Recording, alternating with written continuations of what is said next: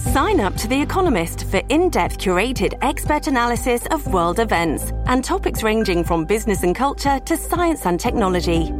You'll get the weekly digital edition, online-only articles, curated newsletters on politics, the markets, science, culture and China, and full access to The Economist Podcast Plus. The Economist is independent journalism for independent thinking. Go to economist.com and get your first month free. Hello, everybody. This is Marshall Poe. I'm the editor of the New Books Network. NBN listeners like to read books and buy them. So we thought we'd tell you that right now, our friends at Princeton University Press are having a remarkable site-wide sale. You can get 50% off books, including ebooks and audiobooks, with the code 50, F-I-F-T-Y, at checkout until May 31. You can save some real money on Princeton University Press books. I encourage you to go there and check it out.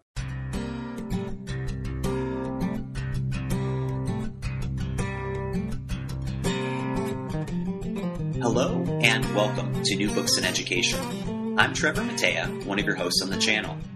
Today we'll be talking to Nicholson Baker about his book, Substitute, Going to School with 1,000 Kids. Nicholson, welcome to the show. Well, thank you for having me on the show.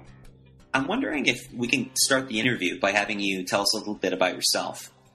Well, I'm a writer. I have written professionally since I was, about 30 years old.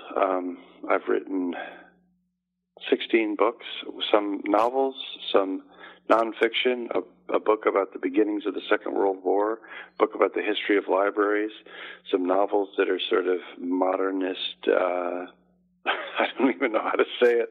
But anyway, I write books, I read books, and I get these hankerings sometimes to find out what's going on in parts of the world. And my wife and I watched both of our kids go to Maine schools and public schools, and they had a pretty good time, very good time sometimes. And we wanted to know what life was actually like for kids. We had to police them and may have forced them to do homework, and there was a lot of homework, and what is that all about? And we just had thoughts as parents. I went to an alternative high school as a kid, an alternative, very, very permissive school, and didn't have much that I needed to do. So all those things were sort of bouncing around in my head. That background is what led me to write this book, Substitute. And you do start the book by recounting some of those experiences from your own formal education before you became a substitute for a month and wrote this memoir from that time. I'm wondering if you could share some of those experiences you had as a kid and how you think they informed your perspective both before and during your project. Sure. Well, I mean, obviously, when you're a little kid, you're not taking notes for some future nonfiction book you're going to write. But I was an elementary student in the 60s, and there was very, very minimal homework. And school was, for me, was kind of fun.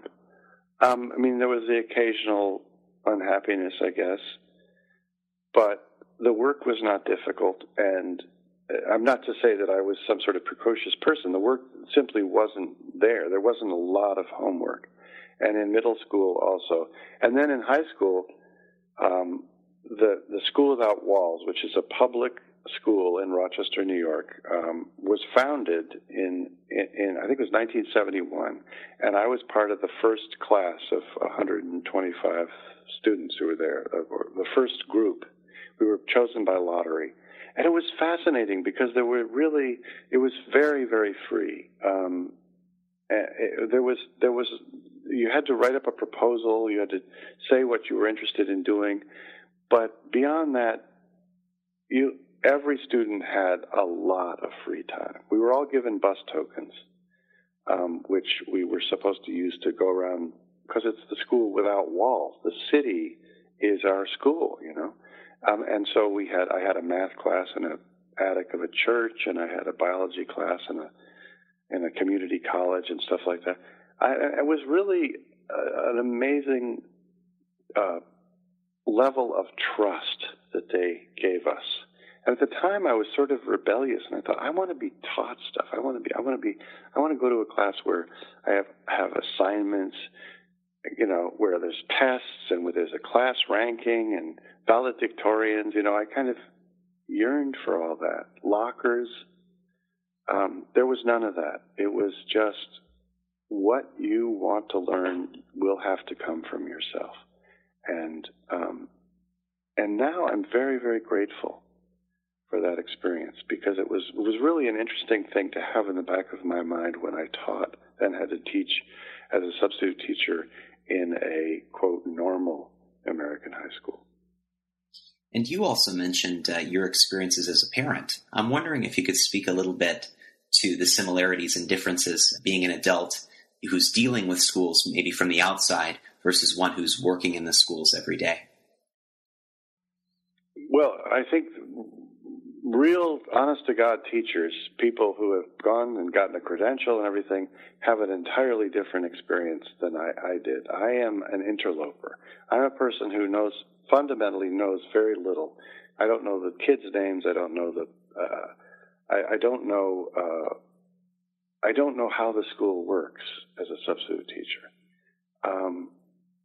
and which is not so far away from what it's like as a parent. Actually, is your kids are your one point of contact with this class. So the class becomes this sort of fascinating, shadowy presence, and you hear about certain kids because your own children mention them by name.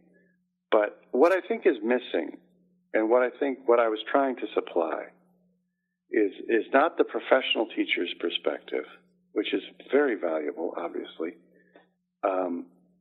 and not the educational theorist's perspective. I am trying to supply the perspective of the kids on the ground. And being a substitute teacher, in a way, because I'm hierarchically below the students, I'm below the custodian as a substitute teacher. I am at the bottom. There is something valuable about that, about being able to look around and say, what is going on? What are these kids actually saying? What of all the stuff they're being taught, what are they actually remembering?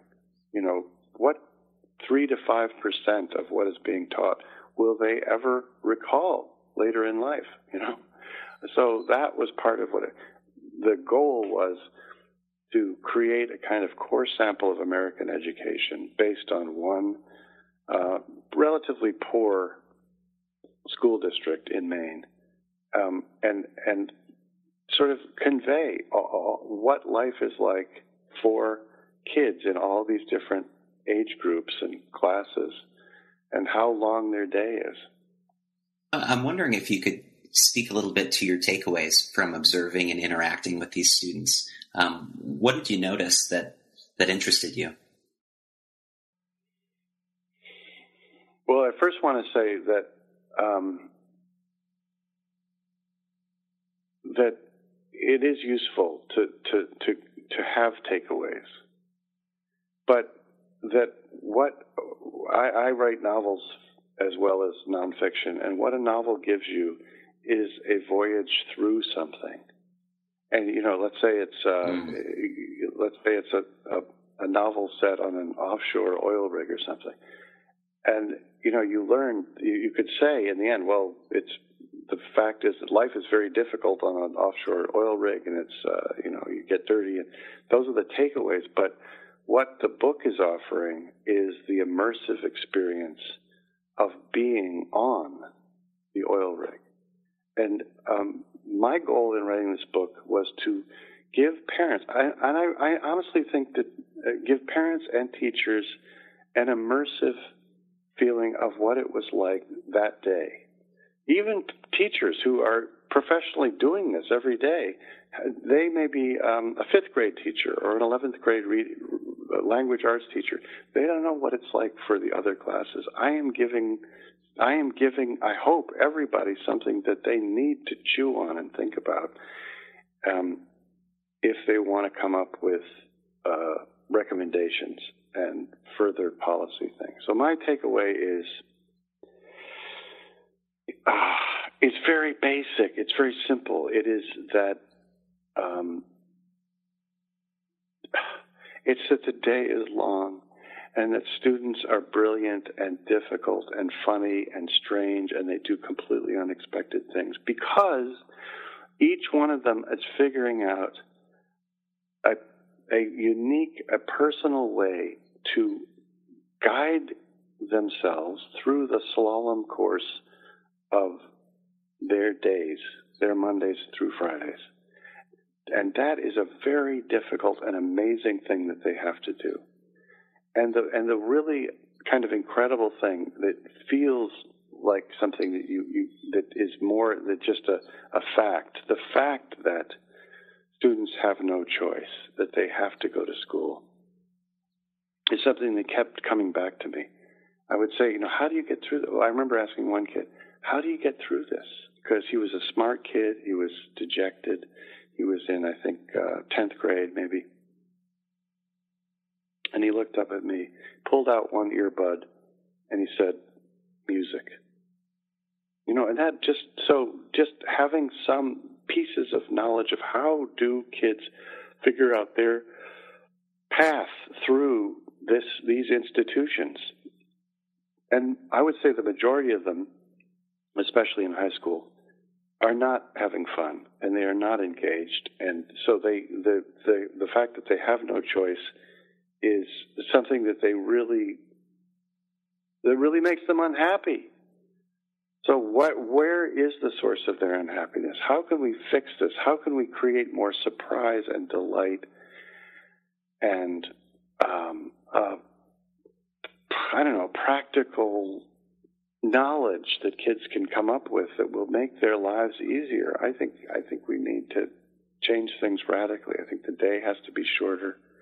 The day has to start later and has to be shorter. All this stuff about rigor and grit is all very well, and of course we value rigor and grit in some ways, but to a kid who's 18 assignments behind and who is in a certain state of despair to the point where they've become a permanent jokester, all that stuff means absolutely nothing. So listen to what that kid is doing. Pay attention to what those kids are. Pay attention to how a class works as an ecosystem.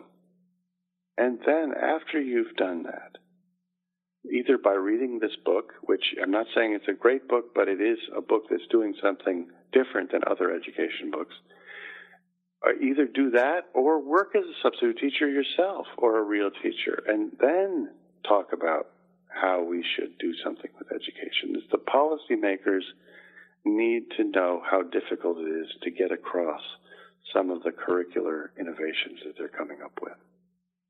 What kinds of responses have you heard from teachers and other people interested in educational policy? Are they responding in the way that you might expect? Well, one really great thing is that teachers have been coming to the readings and the panel discussions and things that I've been giving as part of this tour that I'm going on. And so I say, how many teachers are in the audience? And sometimes it's a third of the audience are teachers, and so they're curious about me, and they want to know if I am, a critical voice or a friendly voice or what. And some of them, because of a piece I wrote in the New York Times Magazine section, which was not in the book at all, but is a more polemical piece. This is more of this is what happened, listen to these kids talk kind of book. But the piece in the New York Times Magazine was more, my God, there's a lot of tedium here. And the piece was called Fortress of Tedium. I think they want to know that I am not a hostile person. And I'm not. First of all, I think teachers should be paid more. There's no question. One of the things that I felt was that the days were really exhausting. They're very exhausting for substitute teachers in a different way, because substitutes don't know what they're doing, and so they're kind of flailing. So there's a lot of inefficient energy loss throughout the day. But for real teachers, they are there Monday through Friday, and that is a different kind of rhythm. I substituted for a total of 28 days over a whole semester. So I had, if I had a really bad day and I thought this is the worst day of my life, I could then recover. Mm-hmm. So what their reaction is, are you kidding? This guy, sometimes the reaction is, this guy has the temerity to say, based on 28 days in the classroom, to come up with a book. And that isn't the intent of the book, is to say, I am going to offer solutions based on 28 days. I am saying, yes, it's 28 days. Even if it were 3 days or 5 days, what I've done is record what actually happened. And it's useful, I think, not just for parents and kids themselves to see what happens in a class, but it's useful for teachers to see how the kind of words that they say, the way they keep order in a class. It's useful for them to see what that looks like on the page. It's quite surprising how much time, in even a very well-run class, how much time, huge percentage of time, is spent scolding people who are acting up in some ways. I'm not talking about in my classes, because obviously a substitute, there's always chaos. But in the real classes taught by seasoned teachers, it's an enormous percentage of time that is spent scolding kids who are wigging out, zoning out, not caught up. It's just an incredible amount of time. So if one of the useful things I hoped in the book was, come to a chapter, let's say you're a sixth grade teacher, you read this chapter about sixth grade and you think, wow, that is a true picture of my life. Or that is not a true picture of my life. I'm hoping anybody, any teacher, whether or not they agree with me, when I have some sort of somewhat subversive, radical, I suppose, ideas about shortening the day, but any teacher would read this book, and I'm hoping, I genuinely think, and get things from it, whether or not you agreed with my opinions about what should happen with education. And I think that there are many teachers who don't know a lot about what it's like to be a substitute. They interact very little with the people who take over their classroom on those days when they're out. And so I'm wondering if we can talk about that at least briefly. Did you receive any kind of training or feedback during your time as a sub? Well, there was a training.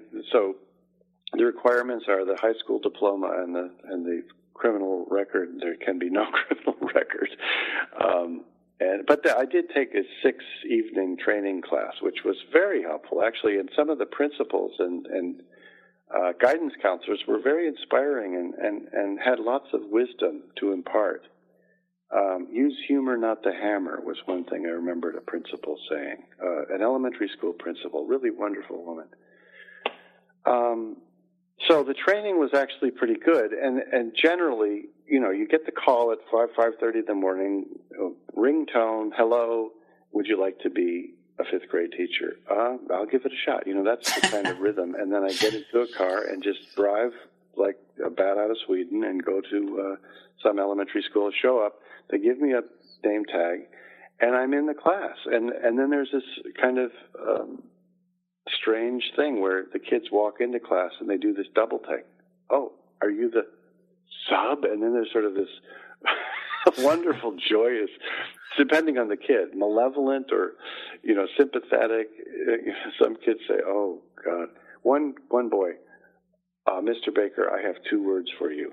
Good luck. So a lot of self-knowledge about how the class is going to happen. But often the teachers next door would also come by and say, hi, I'm so-and-so, I teach math next door or something. This is kind of a rambunctious class. You might want to make sure you put your thumb down on them right away so they know. Or they'll say that there are 2 kids in particular you might want to watch out for. So the teachers, the neighboring teachers would watch out for me. And if the class really, really fell apart, there were a few times, horribly embarrassing times, when the real teacher would have to come by and say, ladies and gentlemen, and give the speech, the terrifying speech. And lower the boom and all that. So the teachers were very helpful, actually. I mean, I don't think the school district that I taught in should have done anything different. The fact is that there's an extreme need for substitute teachers because real teachers there's teacher burnout, which you know about, I'm sure, but there's also sort of micro burnout, which is a Thursday, and you just can't face it, and you feel bad, and you're sick, or there's training. There's just there are always reasons why there have to be substitute teachers coming in large numbers. So every state, or many states, have shortages. It's not a job that people want to do, many people, but it is actually. Of course, I like being a writer, but being a writer, you do not feel needed in the same way. I mean, the thing that I understand about teaching, why do teachers want to teach? It's because it's totally unpredictable, and you don't know what kids are going to say that next day and what they're going to find funny. You just don't know, and so getting the call and saying, "We need you for second grade. We need you for kindergarten." All ages that I would not have felt comfortable teaching.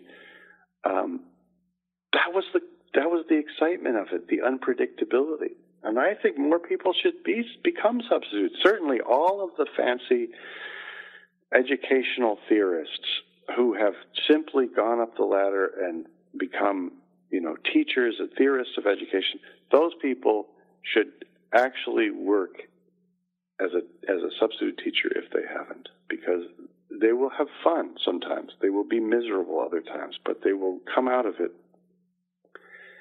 humming a different tune. We've almost reached the end of our time, so I just wanted to ask you a couple more questions.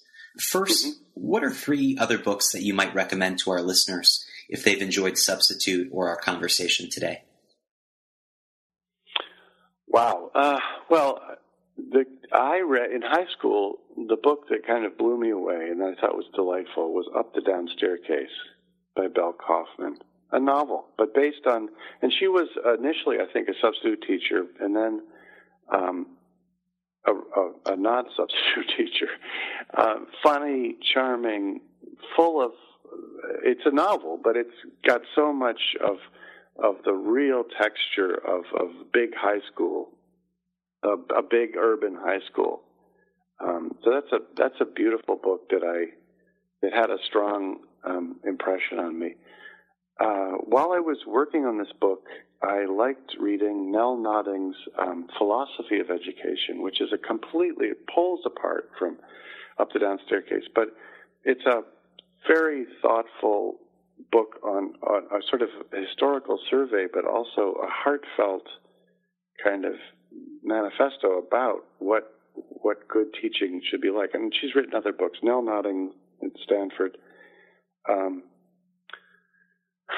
I remember reading The Way It's Supposed to Be. That's an amazing book.